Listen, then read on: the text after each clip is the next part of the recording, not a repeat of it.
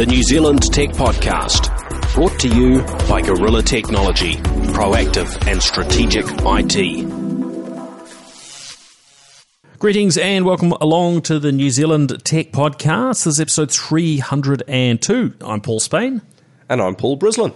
Hello, Mr. Brislin. Great to have you back. Hello to you, and very good to be here.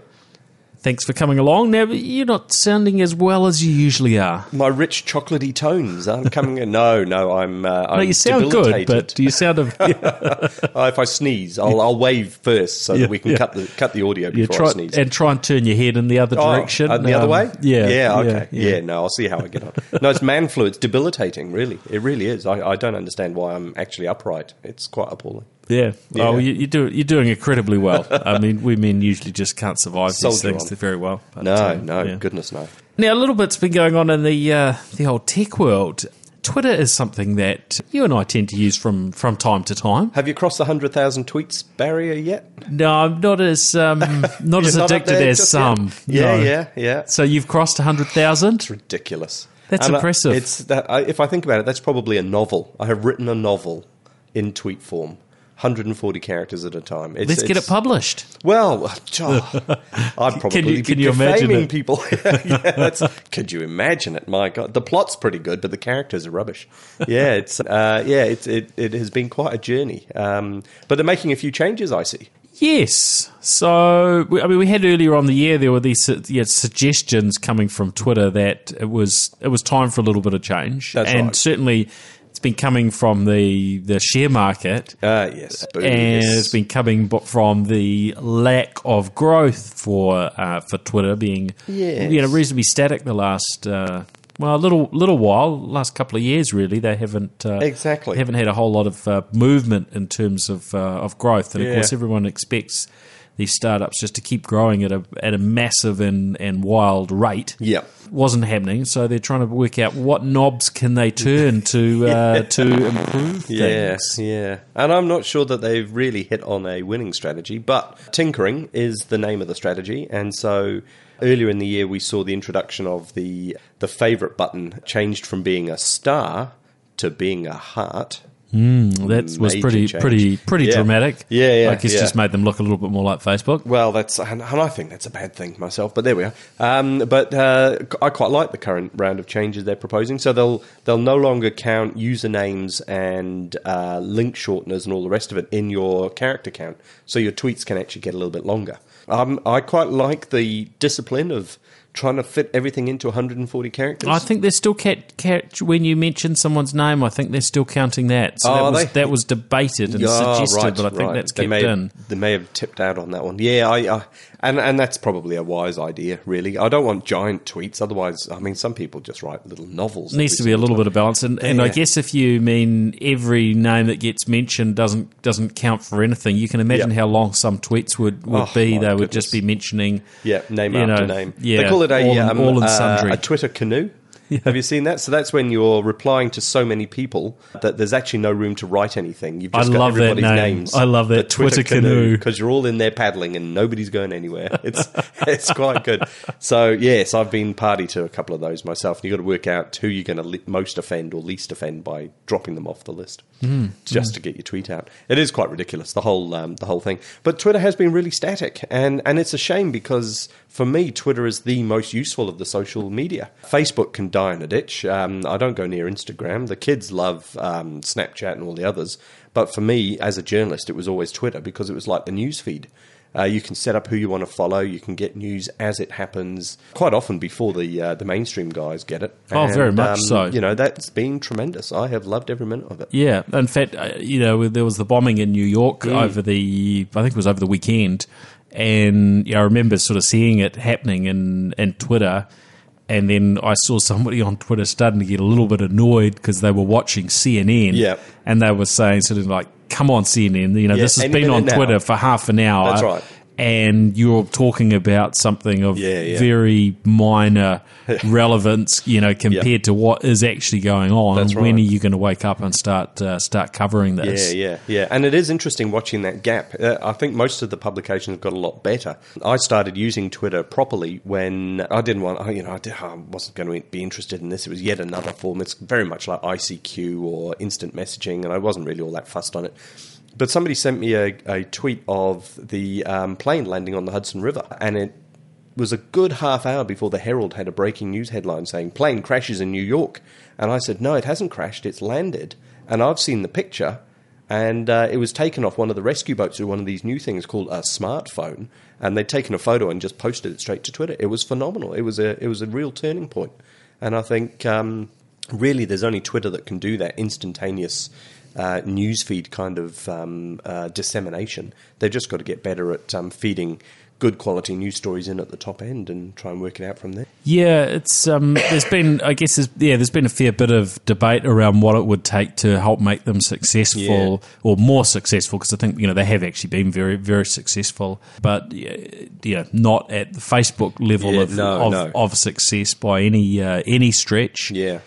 And I heard I think it might have been Gary Vaynerchuk on a video recently, saying that he thought they needed to go the way of Facebook and picking up the stuff that's popular and whatnot. But I guess it's really a key thing that defines Twitter is that you see everything from those who you choose to follow, and you see it in real time. Yeah. But maybe there could, it is. I'm not sure, because as soon as you start sort of dropping algorithms and so on, that's right, around that, and you miss something that's important, or very I don't know, or they pull in something else, then is it still Twitter anymore? Yeah, that's right. That's the question. Because I think Twitter now is still very, very good in a lot of cases, but it depends who you're following, and I've seen it go to into a bad state in the US a lot, and some people locally where they just use it to broadcast, which isn't really what this type of media is for. No, that's right. And then it gets pretty dull and spammy very, very quickly. And it does depend on who you follow, and you've got to be very willing to review your list and say, actually, I don't need to follow these people; they're not adding any value, and to take them out. And to add in people deliberately for different points of view, if that's what you're after. But everybody uses Twitter for a different reason, and I think that's the power of it. It makes it very difficult to monetize, because we're all doing different things with it. I know people who use Twitter in a completely different way to me. I'm out there information gathering on behalf of clients a lot of the time to find out what people are saying about them, or what they're saying about the competition and that kind of thing. I don't think I know anybody else who uses Twitter for quite that purpose anymore. Other people are using it for, as you say, for brand marketing or for promoting stuff. Some companies are getting into customer support through Twitter, which is fantastic. There are a lot of different uses for it, and I think it's going to be very hard to monetize a specific personal product like that in a very general way. And now we see them moving into video as the next phase of Twitter, and of course they were they've been involved in sort of fairly groundbreaking stuff last year in terms of live streaming. Yeah, that's right. With Meerkat, and use Twitter as a platform to get to people, and then Periscope, which is their own one. But they're pushing a whole lot further down that track, aren't they, in terms of live broadcasting? So. And rightly so, because certainly if there is any breaking news, my first thought is to turn to Twitter to see what's being published directly from the scene, rather than going to the news broadcasts. I mean, that's the more curated, sanitized version. If you want the raw stuff, you go straight to Twitter to see what's going on. It tends to be faster, more raw, and in many cases quite misleading. But it's immediate, and that's generally what you're looking for. Yeah. Oh, it's all. It's good to see them working on things, and I hope they'll do the right moves, that they stick around.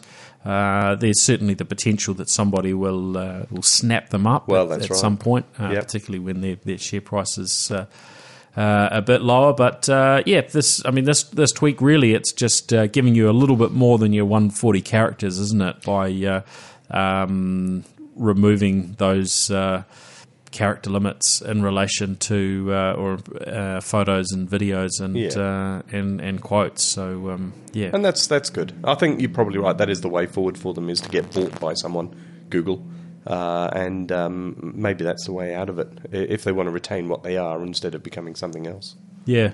Yep. Now on to GoPro. Now, have you got a GoPro? No, I don't actually have a GoPro. Now I think about it, this is a mistake, I'm sure. Yep. I mean, I've got some other gadgets that do a very similar job, but I don't have a GoPro. Isn't that interesting? Most of the photographers that I know, the professional photographers, carry a GoPro with them. And I know one in particular who came to take photos of me for a newspaper article, who was busy explaining everything to my daughter, and he said to her that he'd filmed his last photo shoot. The battery had died on his camera, and it wasn't the battery, it was the camera. There was a problem with the contact, so none of his batteries worked, so he shot the entire thing on a GoPro. And nobody was any the wiser. They thought it was very edgy and cool. He was using this little box. But yeah, it's fantastic. And the quality of the photos is second to none, I think. Yeah. Yeah, they're pretty good. I mean, some of the footage, I think can be quite wide angle and all that sort of stuff. It's a bit different to I guess typical lens, but for the sort of stuff that GoPros are good at, they're very good at them. Yeah, that's right. I guess every product has a challenge or two. I think they've probably had, because they've had a small product, they've had issues with in terms of how long their battery lives are, those sorts of things. That's right. But also there's lots of competitors. So what are they doing about it? Well, they have their new foldable Karma drone. Love a good drone. $799 US. So it's not super cheap, but I like the idea of it being foldable, that you can sort of fold the propellers and the propeller arms kind of out of the way and make it a little bit tidier to carry.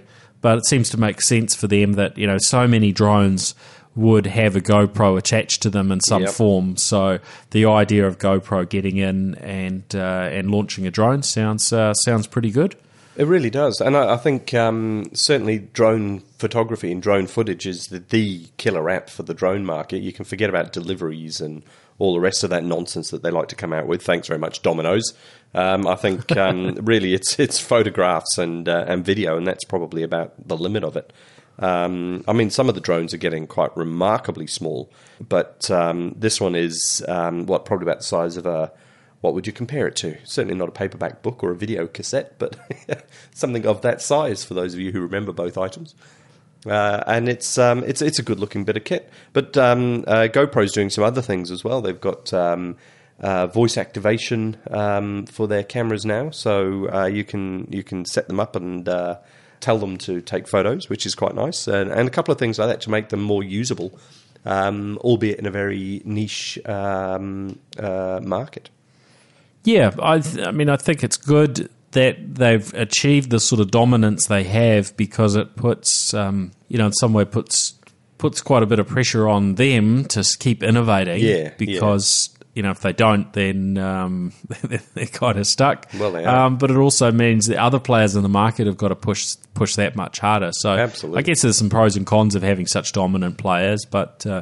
And unless you're a shareholder in one of the other companies, other than that, there's probably some good things to it. I guess it would be kind of good actually if there were two big players in this this space. That's kind of what we don't really have at the moment. I remember at CES in Vegas talking to some of the people from one of the other companies that were a competitor to GoPro.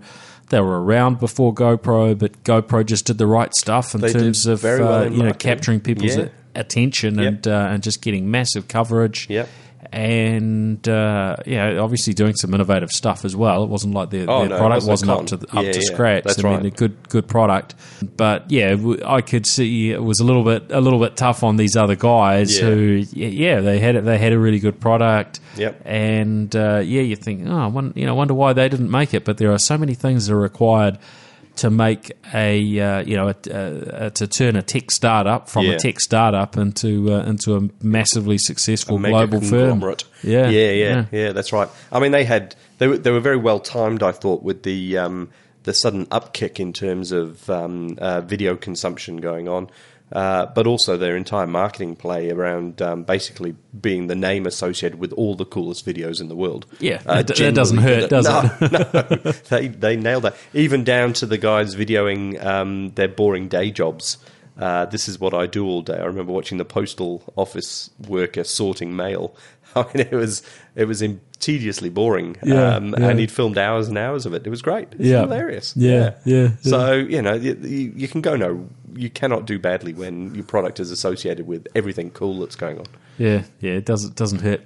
Now, there's a couple of other products we probably would be remiss little launches if we didn't mention them. And I've put a video of one of these actually up on my Facebook page. We talk about the iPhone 7. Oh, is there a new iPhone out? 7 Plus. Oh.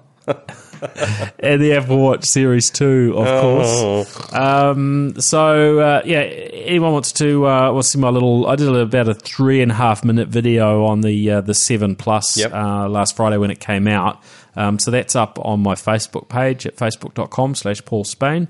If you want to have a little look. So there, the sorts of things I'm showing off, and I'll mention it. The base of the iPhone 7 and 7 Plus looks a little bit different, because we're used to having an audio port on the bottom, and now we've got two grills on the bottom. And one of the comments I got back from a follower in the US, or a friend in the US actually, was that, this is fantastic. It's great to have stereo speakers on the iPhone. Now, it's worth noting that this is not a stereo speaker. That is more a visual thing from my perspective than anything else. It does look as though you might have speakers on both sides.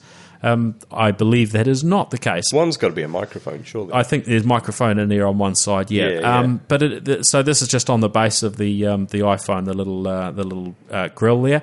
But on the audio front, it's worth highlighting that the audio is quite a chunk louder. In fact, I seem to remember a suggestion from Apple that it was around twice the volume of the previous generation. So very interesting. Don't quote me on that exact figure, but so getting there. So definitely a good chunk louder than the previous generation. So so I think that's kind of good.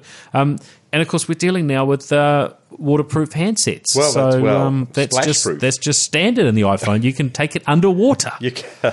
I mean, you take it underwater, or can you just get it slightly wet? You can take Should we try it out? You can take it undermaybe we need a bigger receptacle.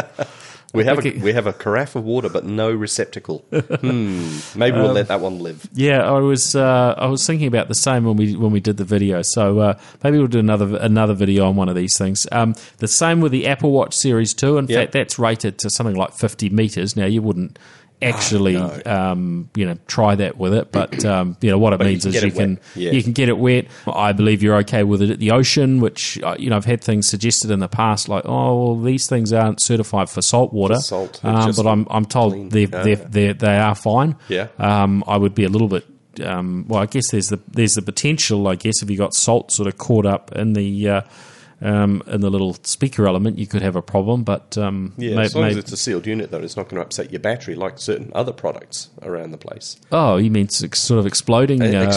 Products? That would be bad. That would be a problem. That would be a problem. Well, that could be a good reason to want to keep that product underwater if it was exploding. It'd just be a way to submerge it and keep it submerged. That's a way if you need a hot drink when you're on a run. That's right. One technique. Cook it as you go. Yeah, dear. Although it might not be too healthy with whatever would come out of the battery, but anyway. Back onto iPhones. So you like it? You've been playing. You've got both here. You've got the 7 and the 7. Yeah, Plus. 7 and the 7 Plus. Physically, they look very similar to the 6 series, don't they? There's not a lot to identify them as being a new phone. Yeah, actually, I should have brought the 6S through. So the way the aerial part is a little bit different. Yep. You've got the 2 cameras on the 7 Plus, and you've got the dual camera. So the camera bump is a little bit different on both. So I was trying my iPhone 6S case on the iPhone 7. Ah, yes. And the hole in the back of the case for the camera was not positioned correctly. Always got to buy new accessories. So you know the rule. You have to buy the new generation. You know the law. Throw it all out. Yeah. And of course, there's nowhere to plug your headphone. No, well, I do have a little gadget here in my pocket, Paul. This is the and I showed these the accessories off on the video. So I've got the little Lightning to 3.5 millimeter headphone jack connector. So you're not completely stuffed if you've got some old school, some traditional sort of plug-in headphones. You can still, and I've had this for a few days now, and I haven't lost it. Yeah. So and it's but not frayed or fallen apart. It is small enough that that sort of thing could happen. You could swallow it too. That's true. I won't be trying that. No. Not during the podcast anyway. No, maybe later. Maybe if I go a little bit crazy over the next few days. Hey, who knows what'll happen? But it's not something I'm planning on or that's in my calendar anyway. No. It's a spontaneous kind of thing, that I suspect. So, but no, and then you've got the headphones that come with it, the earbuds that come with it, and they've got the Lightning connector on them. So, if you do use earbuds, well, you get a new set that does have that Lightning connector on it. The issue really would be for those who are wanting to charge and use their headphones at the same time. Yep. In that case, really, you need to be using Bluetooth or using some sort of accessory. So I've got the little iPhone charging dock on my desk. Oh, yes. And that it's a very nice. I mean, it's not a low cost accessory. I think it's sort of $70 or $80. But it's a very nice, stylistically fits very nicely with the iPhone. And on the back of it has a headphone port or an audio out port. So you can plug it into to other things like your speaker. I went away headphones. from the docks when after having equipped myself with a Bose speaker with the iPhone 4, the old adapter. Yes. On the bottom, and discovering that every hotel in the world had one of these things. That's right. And then all of a sudden they changed it. And I thought, actually, no, I've been suckered in as well as everyone else. I would never buy one again. So I'm kind of in two minds about them doing away with jacks. Really, the one I want to see them do away with is the PowerPoint altogether. Inductive charging is what I'm after from the likes of Power by Proxy here in Auckland, which is a phenomenal piece of technology, which I still cannot believe the big guys have not jumped on immediately as a differentiator. Well, Samsung have got it now, so it's pretty much standard across all of their top products, but it's come in sort of slowly, so we haven't sort of noticed that it's there, so it's not so obvious. It's not touted as much. No, but it is very nice that it is in there. And we're starting to see those things roll out in the States where you've got cafes you walk into that have got the wireless charging. You just put your phone down, and away you go. Yeah. I would say part of that is just that we're still seeing the technology develop. And there is a standards war going on. Yeah, it hasn't sort of got itself to a really sort of smooth point where there's perfection. It's pretty good, but I would think it won't be too many years off before we're able to charge laptops and tablets and a whole range of devices on either with for instance the tabletop charging. They've got things like the charging bowls that they've shown off. So beside your bed you can drop your smartphone in, drop your smartwatch, electric toothbrush, and everything else. Your whatever else in there. Drop some AA batteries in there from whatever, and all these things will just auto charge inductively and so on. So whatever the technology is that's that wins through. So, but yes, that I think is something we'd be waiting on the next generation of the iPhone maybe 4. The 8? Well, we've got the 10-year anniversary coming up, so I imagine that'll be quite a. If they're going to aim for a radical change. See, that's the thing that disappointed me with the 7 and the 6 before it, to be honest, is that it is very much a mature market now. We've gone through all of the radical, holy cow, look at this, look at what they've done now. oh my goodness, they've introduced a tablet. It's huge. Look at this. They've done all of that, and now we're in the mature phase. Every tech presentation I ever saw has that slide with the hockey stick. Yes, this is our growth projection, and at the top is this flat, undefined area that sort of just trails away, and that's where we are. We're in the flat, undefined, dribbling away area. Ideally, what Apple would do is say, iPhones, no, we're not making them anymore. That's the end of the line. Thanks, everyone, for coming. We've got this thing, and it's disruptive, and you all have to rush out and buy one, and we'll all go, oh, my God, how did I live without that? Whereas I don't get that feeling with the 7 or even with the 6. It was more of the same, only slightly taller and faster and better looking and, more of the same. I just want different. Yeah, I mean, we've certainly got to this point in the innovation curve around smartphones where it's, each generation isn't, as dramatic as, a leap. But, I think the things that they have put in this are, it's a good change up, certainly in the 7 Plus, having that second camera that's got 2 times zoom built into it. Now, you had does actually some good coverage in the New Zealand Herald around that. Is worth a read if you are really interested in the camera side of things is remarkable. Because these cameras are really good, but there's also a few gotchas, and so he's had a good play around and done some quite good testing on when does that extra camera sort of come into play, and when does it not? And interestingly, there are some scenarios like in low light where you think your 2x zoom would be putting you across to the other lens, and it may not in every circumstance. So because of the way the different cameras work, and the software is smart enough to say, well, actually, you might in this lighting, you might get a better result off the primary camera rather than a secondary, and so on. That's worth worth a little bit of a read.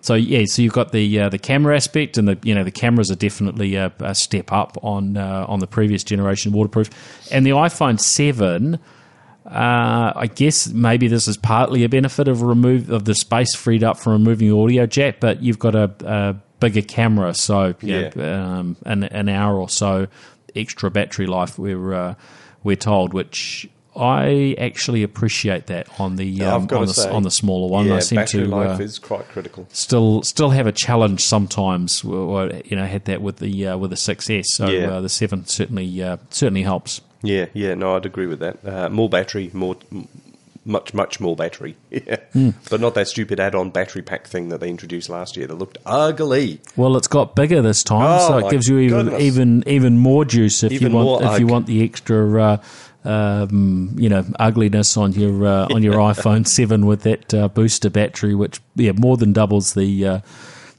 total battery and makes it look rather unusual. Now, the other thing it is worth mentioning, and I don't know, it's easily sort of missed in a lot of the media coverage, is that the storage sizes have been bumped up, and I'm intrigued by that because with the move to music in particular in the cloud, and I don't know about you, I store all my photos in the cloud these days. They just disappear off to Dropbox as soon as they've had them taken. I don't find I need that large a storage capacity anymore.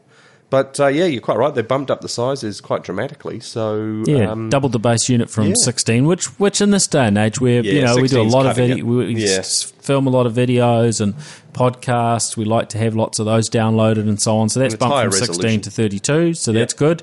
And the other ones have doubled as well. So the 64's become a 128 for this. It's the same price as what you get a 64, and the 128 has become 256, which is actually quite staggering. I was walking around on Friday and I had both phones in my pocket, and I realised I've got half a terabyte worth of storage across 2 phones in my pocket. Now, I know there'll be Android listeners and other listeners, maybe Windows Phone listeners as well. So, I've got a 256 gig micro SD card in my phone, or a 200 gig or what have you. So what's the big deal? I guess the issue with the iPhone is that this is still a downside for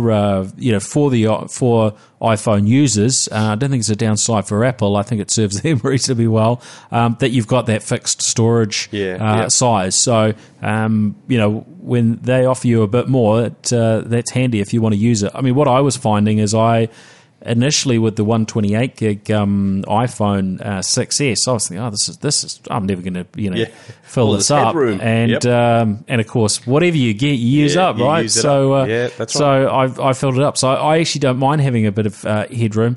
Does make it. It does mean you need a good fast internet connection if you backed up your phone to the iCloud and you wanted to restore it to another device. That can be somewhat time consuming. I'll just warn those who are not on fiber, not on ultra fast broadband. That's right. It could take you a little while if you've got a big phone. Yep. Or of course you can back that up through iTunes too.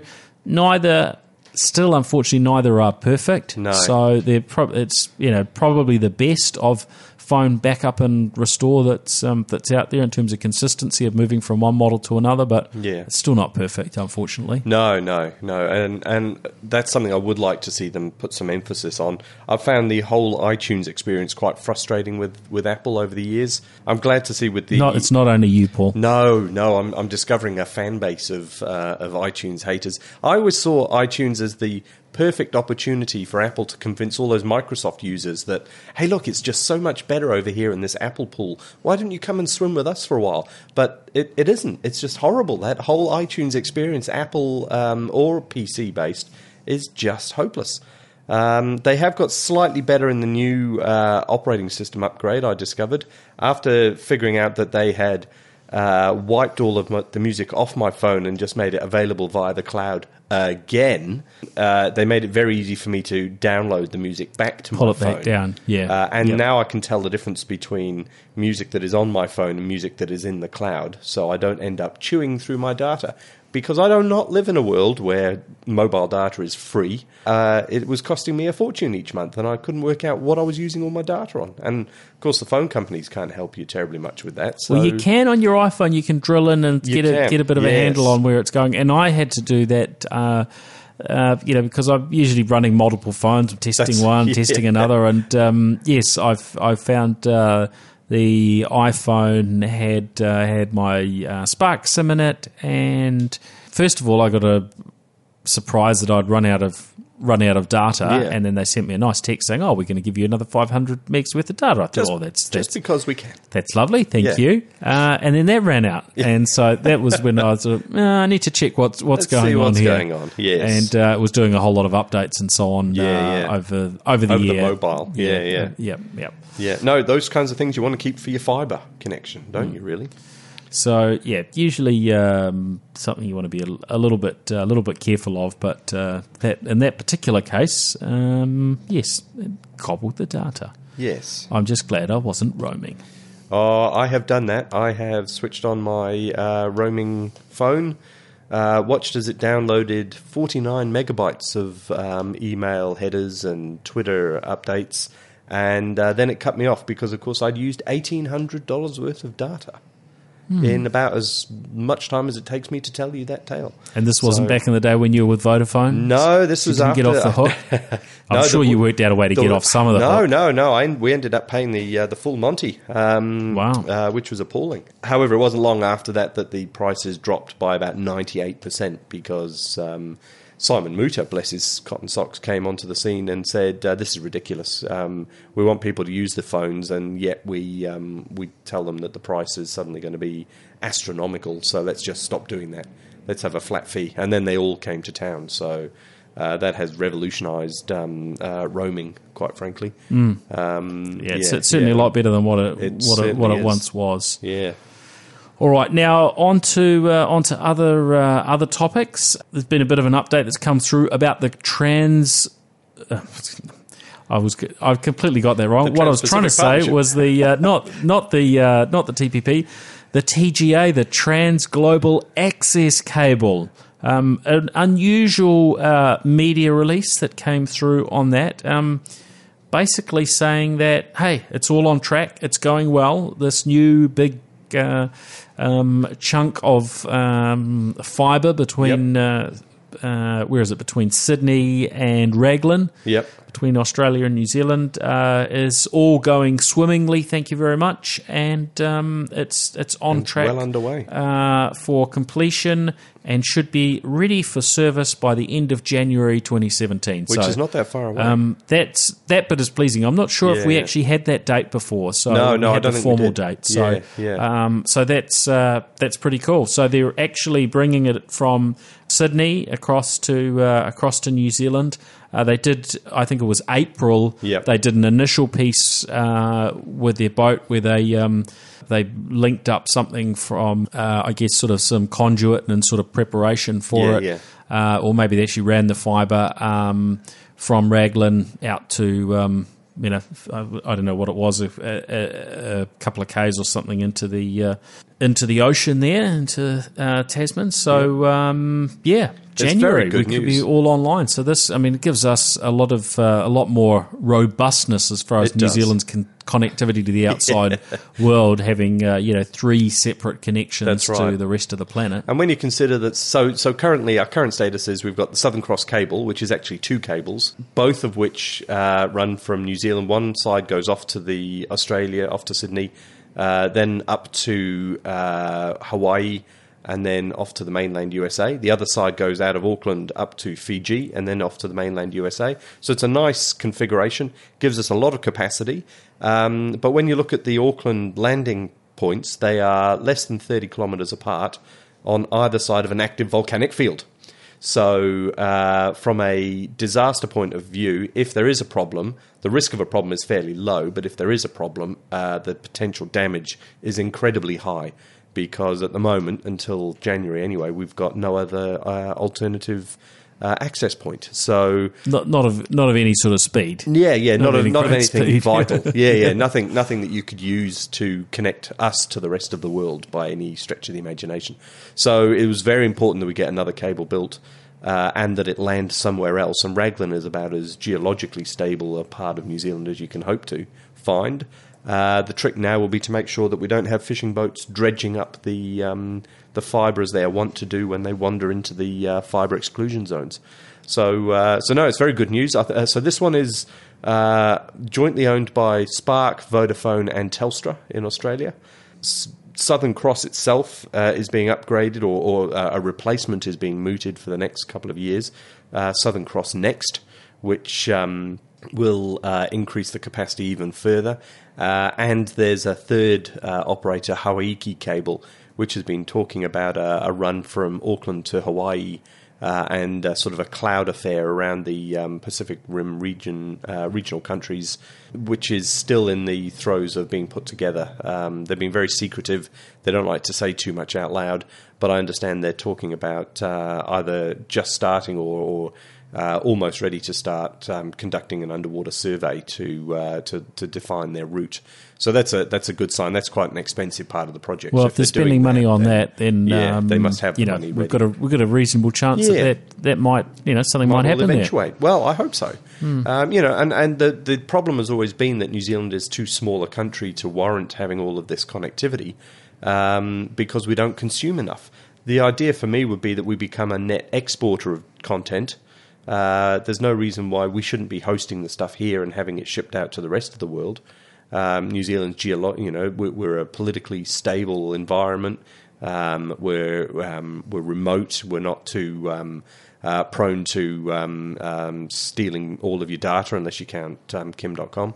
And you would hope that we would be able to set up some data hosts here and ship the content around the world, and it's never really happened, predominantly because of the lack of connectivity. So hopefully with 2 or 3 cables underway, that will kick off, and we'll start to see the mega data centers set up here. Mega data centers. Hey, I could see a couple. I could see one down. So when Tiwai Aluminium Smelter stops using 30% of the national grid, we'll just convert the building into a data center and start shipping content off to the States or Australia. We might have a bit of spare power capacity at that stage. We'd have a huge chunk of power. Plus, and this is the bit that the Americans get excited about, it's almost all green power. So Apple, for instance, it's hydro or it's geothermal. Apple spends a lot of money, and Google as well, for that matter, building these massive solar panel arrays in the desert. and turning around to their investors saying, look, see, we're green. We've now upped our green percentage to 2.5% of our total use, and the rest is produced by coal and nuclear, of course. So if we can turn around and say, yeah, well, it's 80 or 90% green, that suddenly ticks a lot of boxes for a lot of big companies. And, we've still got a bit of coal here, but we're slowly heading in the the right direction. Yeah, we have moments where the coal gets kicked in and the oil plants in Huntley start up, but predominantly we're about as green as you could possibly hope to be at the moment. So it's very good news. Yep. I'm with. I've been trialling Flick Electric. They've been very generous with letting me trial their service. But I've gone into the app and I'm logged out because I've just flicked over to my new phone. You've got a new phone. No, I get that. I get the alerts that tell me now's the time for the cheap power. Yeah. Switch everything on, and it tells you what the breakdown is of dirty, what power is kind of good and what's not. So you can also sort of pick and say, well, actually, there's a bit too much coal in the mix at the moment. I don't like that impact on the environment. So I'm not going to use any electricity. I'm turning the computer off. I'm turning everything else off. That's right. And I'll just cope without.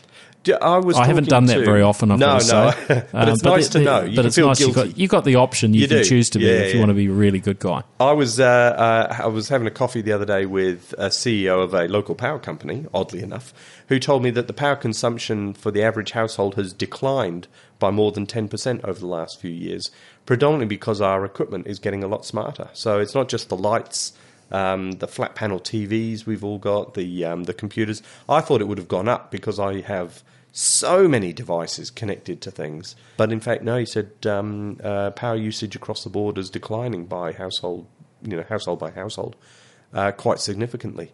And this is good. We're being a lot smarter with the equipment that we're using. The equipment itself is a lot smarter about how we use it. And most of it, like all these devices I'm looking at here, you charge them up and then you unplug them and use them remotely. They're all battery powered. And so we plug them in at night when the power's at its cheapest. So it's not actually... Not that it costs too much to provide juice to a smartphone, but we'll see more and more things able to take advantage of that as time goes on, from electric vehicles to whatever else. So that's right. There's definitely change continuing to take place. Actually, on that front, I walked out of the Mercury Plaza food court today. Oh yes. After purchasing some pad thai for lunch. Pad thai? I was going to say dim sums. Delicious. Oh, there's so much good food there. And it doesn't look like when you walk into the place. It looks a bit dodgy. Looks a bit dodgy, but actually the food is a very very high standard. But as I walked out of there, in the corner of their lower level, there's all these arcade gaming machines, right? These are the things that take us back to the 80s. I loved Space Invaders and Pac-Man and those sort of asteroids and Tank Commander, these sort of bits and pieces. That was so much fun in the early days of gaming, very different from now. But I looked at this sort of bank of these arcade machines, and there's probably half a dozen driving games and varying other things, and I thought, I wonder if they've actually done the maths or thought about whether and I don't know what they take these days, whether it's a 20-cent coin like they used to 25 years ago, or whether maybe it's gone up to 50 cents or a dollar or two. $1 a game. But I was thinking, I wonder if they've done the maths or whether these things actually cover the cost of their power, because those old machines, especially with the big sort of CRT screens that they still have in them, would be burning through the electricity. I would think. They probably do go and turn them off each night. I certainly you remember people with running those arcade places in the old days, they'd be going and turning off all the machines at the end of the day. It wasn't like these days where things just go to sleep and are going to be on a very tiny amount of power. You'd be going through and turning everything off and then turning them back on again the next day. That's right. That could maybe if they don't leave them on 24/7, But those guys are probably open for 12 hours a day, so easily. they'd probably burn through a few $100 worth of power. And if they're not getting played a lot, you're certainly cranking through it. It's probably plugged into somebody else's power. There probably is somebody that uses them. It's just not when I'm around. Yeah. So I must go and have a play. Yeah. Now we had a few other topics we better get through before we finish up. Oracle, so they've just having their conference at the moment, and there's also the Java 1 conference on at the moment. And I guess Oracle's all about the cloud. The buzz from Oracle is that they're actually not just sort of going big on cloud, because we've heard that from Oracle before. Yeah. But no, they're going all in on cloud, and are basically saying that I think Larry Ellison's statement, he's quoted as saying Amazon's lead is over. Amazon's going to have serious competition going forward. I mean, this is pretty interesting, because that's not an easy thing for a company to achieve. That is just not sort of considered any sort of direct competitor at this stage to what Amazon are doing with their cloud, or what Microsoft are doing with their cloud. That's those right. being the biggest players, and then you've got the Googles and others that are obviously playing in that space as well. And you wouldn't naturally think huge. of Oracle in any of that, would you? They don't rank in the top 5 companies you would think of as a cloud-based innovator. So that's going to be a very big uphill struggle for them, I suspect. No, well, I mean, we heard from from them on the podcast. Well, probably going back into last year, how they were moving into the cloud, but really it was a play for those with Oracle servers that they were using today to be able to use Oracle from the cloud, not as there wasn't talk of them being a sort of a broad cloud provider who would be competing with the likes of Amazon Web Services. So this is pretty interesting. It is, and Amazon's done a very good job of sewing up that market at the time when it was booming the loudest. So it will be very difficult to get in and prize that away from them, I suspect. Doubly so given Oracle's history in terms of customer service. It's never really had to deal with a mass market customer product like that. That's a whole different ballgame, I suspect, from a business-to-business world that they live in today. So it'd be very interesting to see how they transition.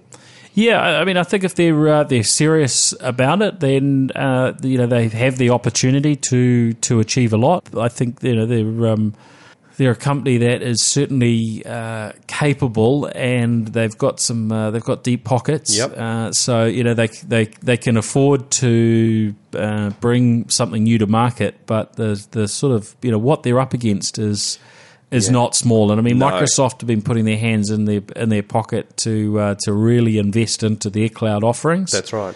And they've done pretty well. It's fair to say, but Amazon is still, quite clearly ahead in most regards in that space. Yeah. In terms of customers, obviously, Microsoft have some broader offerings in terms of the Office 365, type suite and so on. Yeah. But in terms of that sort of broad market offerings that Amazon have, it's it's going to be very hard to compete with. So this will be a fun one to watch. I'm Absolutely. sure a lot of people will be very very curious, and if it stirs up a bit of competition and helps bring prices down further, well, exactly. there won't be too many complaints in the market. Exactly. Yeah. Yes. Now there's this new online credit checking service called Credit Simple that launched in New Zealand on Monday, and I saw a few people were sort of tweeting about and having a little bit of a look, and basically it's an online service that will tell you what your credit rating is, what your score is. And this is kind of curious, and so I did a little bit of digging because the what I had seen hadn't revealed who was behind it, and it's Dun & Bradstreet, who are pretty well known in the world of finance that's right, credit ratings and so on. But yeah, you can just jump in, you fill out a few details at creditsimple.co.nz, and in theory, within 60 seconds, it will come back and will give you your credit score. Now, the 2 times I tried it, it didn't. Apparently, it was overloaded in some way, but it wasn't too long, and I got an email, and it gave me my credit score. Oh, that's fantastic. So I should declare that I've done a little bit of writing for them for the website. You can read one of my blog posts there on the Credit Watch website, Credit Check website. But I was fascinated. I signed up to get one of the standard credit check responses that these companies will send out before this launch, just so I could compare and contrast and see what it was like. And the report that you get when you ask any other service is so arcane and confusing as to be practically worthless. So it gives you, it checks against various things, and it comes back and says, it's much like when you go see the doctor, and they say the results are negative. You think, oh my God, I'm going to die. And you go, no, that means we haven't found anything. Yeah. It's very much in that kind of vein. So you get this incredibly negative report that talks about all kinds of things in the wrong way. So you can really freak yourself out if you allow it to. But the one that really got me was the mortgage payments section, which is full of zeros. You got zeros against that? Zeros. Oh, the letter U. Oh, U. That means you were underachiever, maybe. Yeah. Up the duff. No. So I had to check. So I rang somebody and they talked me through it. The zeros mean there was no problem in that month, and the U means it hasn't been processed yet because that's the current month. So once you get to the bottom of it and figure out how it all works and understand it, then that's okay. But unless you'd actually, it becomes quite a cumbersome problem of trying to understand what this thing is. So I quite like the idea of a service that A, gives it to you in a timely fashion, but B, also puts a basic score on it so you can have a look and say, oh, okay, so that's where I'm sitting at the moment. That's fantastic. It's also very very smart from them, and they're doing what lots of smart people are doing in terms of pulling in people into an online service, getting all their details, and then working out how they can make money out of them. And in this case, they've got your credit rating, so they've got a few ideas ding, ding, about you. You've got some good credit there. They get your credit. They don't get your credit card details actually, but they get your email address, so they know who you are. They've drilled down, and I hope they look after it properly. But they get your ID so that you're not getting somebody else's credit rating. Yeah, well, that's right. Although you could cheat the system, which I think would actually be crossing some quite hefty legal barriers. You wouldn't want to do this, really but work quite hard if you got somebody's driver's license, you got your ID, then you could do that. But that's what's required. Yeah. Your name, email address, physical address, a few other bits and pieces of information, and then in theory, within 60 seconds, you will get your little rating. So mine was okay. Fortunately, I'm not going to have to. Mortgage the children. Get my house taken off me or anything from a bad situation.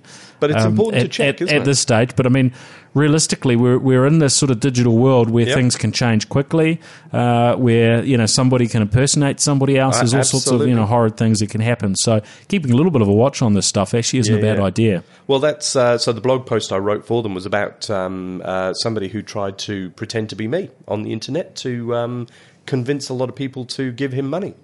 So that was a timely tale, because you're quite right. You should actually check on these things. I encourage everybody to ego surf as much as possible. Check to see where your name comes up. That's often quite eye-opening. But something like going through Credit Simple and having a look to see what your credit rating is. And if there is something that's anomalous, then it gives you that information so you can say, hang on, I've never had a credit card from this particular provider. What's going on here? And I think, without that level of understanding of what it is that it's telling you, it's very hard to know whether you're being poorly treated or not.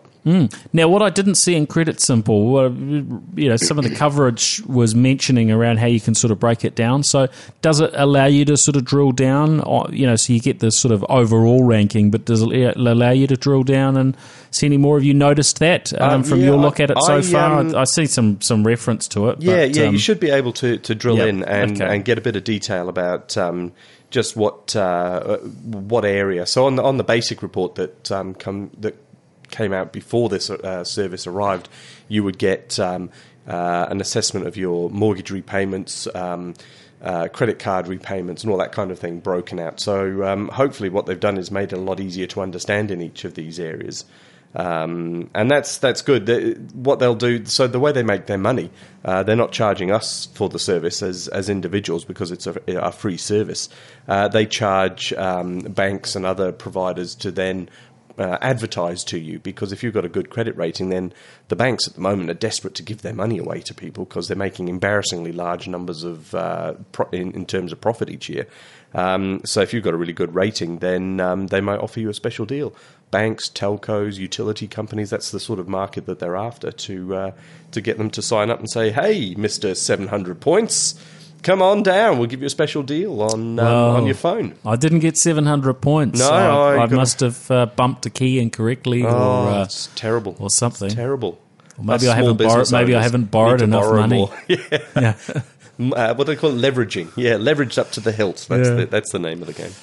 All right, so that's cool. Now, other things. Microsoft just got an email from them mentioning that for their Ignite conference, which is coming up 25th to 28th of October, they have announced a couple of new speakers. So they've got Donna Saka, who will be doing the keynote. And so that was announced previously. Now, she is sort of known as heading up the Windows Insider program, which seems to be pretty popular out there. A lot of people are enjoying the opportunity of being able to sort of run preview or pre-release versions of Windows before they're finalized, and getting a bit of taste of what's coming up. She heads that up. But they've also announced that there is Donovan Brown, who is a senior DevOps program manager on Microsoft's US developer division.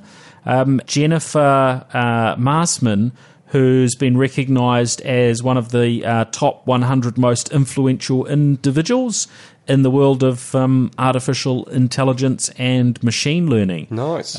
So yeah, probably two quite fascinating people to hear from if you're if that's kind of your world. If the especially the developer world is of interest to you, or if you're a IT professional, there's usually quite a chunk down that track. And I think with this this Ignite conference, and of course Ignite took over from their old TechEd conference, they're diving in and pushing it a little bit deeper down the technical track. It seemed their feedback from the last one was people really enjoy when they get stuck in with that good sort of deep technical info that teaches people good new stuff. Do you still get the bag? I think you still get the bag. Choice. Yes, you still get the cool bag. There's always a different bag each year. A different design, a different flavour. Yeah, no, very important, the bag. Who was it that someone would review the bags each year? Was that you? Yeah, that was us. Yeah. So we'd get Juha to do it, Juha Saarinen. Yeah. One year for the cover of Computer World, we had an array of bags from the last 5 or 6 years, and I said to Juha, how on earth are we going to find one each of the last 6 years worth of bags to put on the cover? He said, I've probably got them all. And he did. So we arrayed them all and took a photo. That's awesome. And ran that on the cover. Yeah. Because the bag development was hotly contested. People would fight over the bags. One year they had a special bag just for media, but it wasn't as good as the general bag, so we all complained, and they never did that again. It was highly entertaining. Yeah. It was well worthwhile. They usually last for a very long time, the old TechEd bags. Yeah. Well, my boy Pablo was off to school today in his bag, and it was a CES I'm not sure which year, but a Consumer Electronics show. So From Vegas, he'll be the only one. Probably the only kid in his class, if not school, with a CES bag. So awesome. Certainly helps with his geek credentials. That's anyway. Right. Yeah. So it looks pretty big on him, I got to say. They look like parachutes for someone in his first year at school.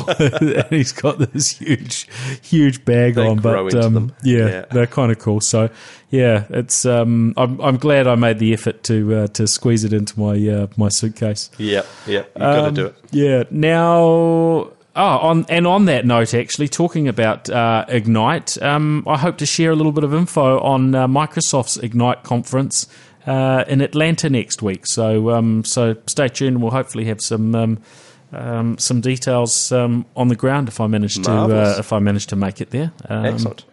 Yeah.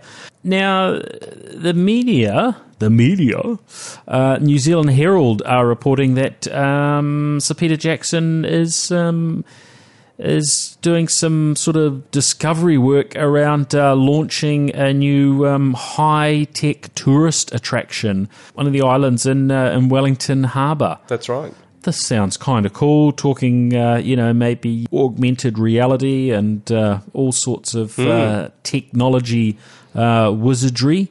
I mean, I don't know what it would take to make this thing, happen, and whether it is actually possible. Well, I think it's probably a really good thing to kick off. This is using augmented reality and digital storytelling to look at telling everybody about early Maori inhabitants of the region.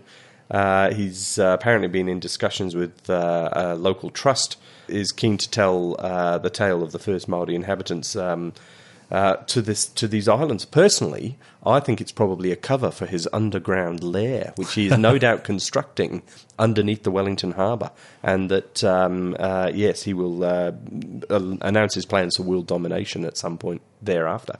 But I think it's great. Hasn't he already achieved that? He maybe got bored and he's going to have another go. I went through the studios they've got down there. The audio capability in that place is phenomenal. We saw the Foley room where they make all the noises, so the attention to detail was fantastic, from the swords and the scabbards, for that shing noise every time you pull your sword out, to Smaug's hoard. So I stole a couple of the coins for the kids from the hoard so that they could have a coin each. It's absolutely tremendous, and the gear in there. If you want to watch a movie or play computer games, that really is the place to go and see if you can get a let in. And there were one or two Oscars tucked away as well for people to look at as well. But it is phenomenal. And if he's going to... and he's also got the World War I Warbirds assembly of items as well. I'd like to see more of this kind of thing, and I'm delighted that he's going to put something back into the local community and do a bit of this, and hopefully they'll get it off the ground in the next couple of years. Well, he's certainly got the creative talents to pull off something pretty cool. Yeah. He's got the financial resources to make it happen. So, I'd be right behind it too. Oh, I think so. And as you say, with that kind of world domination he's already had, he pays attention to detail. So it's not going to be some half measures response. This will probably be very good, or it won't happen. So more power to him, I say. Now, Rocket Lab. I think you've had a fair number of interactions with them as well. I was, pleased to be invited along when they first, showed off their latest and greatest, a couple of years ago. But they're now getting close towards launch on the Mahia Peninsula between Napier and Gisborne, and the government has given them the stamp of approval that they will be allowed to go ahead and to do their commercial rocket launches from New Zealand, which is very exciting. It's really huge. I've got all my fingers and toes crossed for these guys. I hope it really does work. They've got orders backed up. I think they were talking about either for a year or two's worth of launches. And you can just go online to their website and book one. Because it's cheap. They're that affordable. You can go online. I don't know if you can drop your credit card details on there, but there's an online booking form on their website. So if you want to put something up in space, hook in there. You can go and do it. Anything that, I mean, if we were talking about disruption before, and these guys are really at the cutting edge of that, reducing the price of a satellite launch by 95%. Suddenly, a few years ago, I met with the head of Inmarsat, and they put up a lot of satellites. And he said he was in New Zealand for the Rally of New Zealand, which they were sponsors of. So it was a good excuse to fly around in a helicopter and watch the rally cars, which was fabulous fun. But he said, it was a difficult job, and people just they don't appreciate the work we put in back in the day. But he was telling us that every time they build a satellite, they actually build 3 of them. One won't make it off the ground. One will get into space, but will probably blow up on the way. And they have a third one because they work on a 1 in 3 survival rate. These things are $300 million each. So the cost of putting them in the air was phenomenal. If you can take 95% of the cost out, he'd be launching 10 of them quite happily. And if 4 of them fail, well, so be it. So, they really do have the potential to disrupt the cost of satellite deployment. And so much so that I see there are various suggestions now. They'll be talking about going to the moon and landing much larger projects in the future. Let's just get it off the ground first of all. We haven't even had a test launch yet. So that'll be the first one coming up soon, I hope. And I can't wait to see it. I think it's fantastic. It is. It's very exciting. The only 2 things I would pull them up on. One, why are they now using rocketlabusa.com as the URL? They still, when you go to their website, so it lists them as Rocket Lab Limited, and the first number is an Auckland number, followed by an American number. I know that most of their funding they've got out of the US, and they're all hooked up with all the cool kids at NASA. And I think it's a trademark reason. I think Rocket Lab was deemed to be too generic, and they couldn't trademark it. Right. Yeah, unfortunately. Come on. Rocket, I know. Let's blame the just Americans the USA for that thing. Come on, this is happening from New Zealand. I don't know. I'm just a little unsure about their logo. I don't know.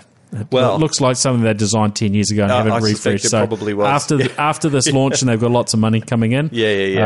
First up against the wall is the design. I reckon. Yeah. Actually, no, they have improved it because it used to have limited in the actual logo. So instead of Rocket Lab, it had Rocket Lab Limited. Yes. And that was sort of unnecessary. So they've actually tidied that up.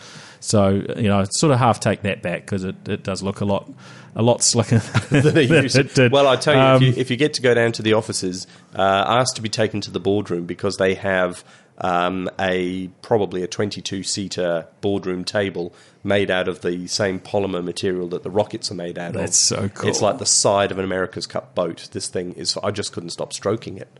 It was just phenomenal. Well, there's very little you can criticise them for. You've heard mine. Everything else about them I've seen is so awesome. So, it's the future. Let's have it. Yes, please. So I don't know where I have to sign to get to the launch. I don't want to have to spend $50,000 US, which is what it costs for one CubeSat. If you want to send one up, that looks like their smallest size. That is. It's a tiny little thing. But.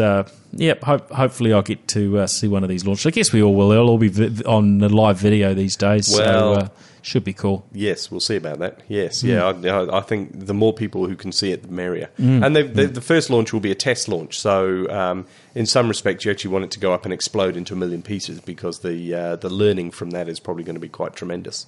But every time... I'm not sure that Peter Beck will be sitting there saying to his team, yes, let's blow this one up so we can learn. I think he would quite like to get it right first time. But, I mean, we know that from looking SpaceX at SpaceX and others that are doing cool stuff. And, look, the best guys have things not go according to plan every time. Right? They've got to be pushing the envelope because otherwise they're not trying hard enough. And these guys are very keen to be cutting edge. So, yeah. Cool. There was only one last thing to mention. We actually missed it out last week. Infocus seemed to be doing a bit of work. Now, I knew these guys some years back. They were kind of the leaders in making data projectors, video projectors and so on. They still make some good products in that space. But now they're competing with Microsoft, and they've got what they're calling the Mondo pad, and it's a competitor to Microsoft's Surface Hub. So this is a big on-the-wall screen which basically has Windows 10 built into it, and it's designed to use in meeting rooms. Right, so a big 70-inch screen.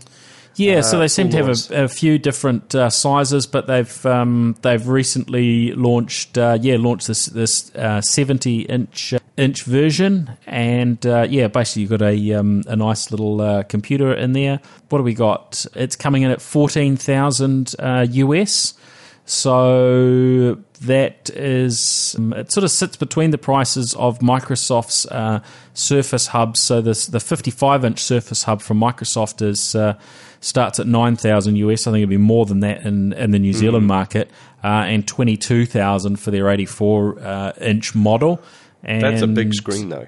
84-inch. Yeah, 84 inches. That is pretty awesome. But Infocus are already offering, I think, some 85-inch, that sort of direction of these Mondo pads as well. So no doubt they're a little bit more expensive than the $14,000 for the 70-inch model, but it's nice to see see a couple of people getting into the space, and I think it won't be too many years, and these things will become reasonably common in in big meeting rooms. But we don't see so many of them just yet. So, no, not at that price. But they'll rapidly come down. As the other thing we've seen, there's been some technology that where you have a projector which can give you whatever size you want on the wall, and then some smarts that allow you to sort of touch screen interact with that. But that technology doesn't seem to have sort of gone too far. So I don't know whether it'll move along a little bit more. But, I think they're getting away from those touchscreen projectors and just going straight for the big monitors. It's a lot easier. A lot of the schools are buying just flat panel TVs these days and just using they're reasonably cost effective. Yeah, they are. Yeah. I don't know. I'm still a fan of projectors, but there's some challenges and downsides with them, lighting and things like that. That's exactly right. Yeah. Great. Well, thank you for hanging out. Good to catch up, and it's lovely to see you. Shoot the breeze a little bit. Yes, and thanks everyone for listening in. I know we've these last 2 or 3 weeks we've sort of we've just kept on chatting. There's been interesting things to talk about, so we'll try and pull that in with the next few episodes. But thanks for those that have stayed with us for this longer than usual episode. We'll look forward to catching up again next week. Now, Paul, where can people catch you online? They'll find me on Twitter at Paul Brislin. That's probably the easiest one. That's the easiest one? That's the easiest one. Yep. And I'm always there. Easy to track down in a similar manner on Twitter, Paul Spain. And Facebook that I mentioned, facebook.com/Paul Spain. That's where my videos. There's slowly starting to be 1 or 2 more videos and bits and pieces up on there. So, Well, that's us for this week. Thanks, everyone, for listening in. Catch you next week. See ya. The New Zealand Tech Podcast. Brought to you by Gorilla Technology, proactive and strategic IT.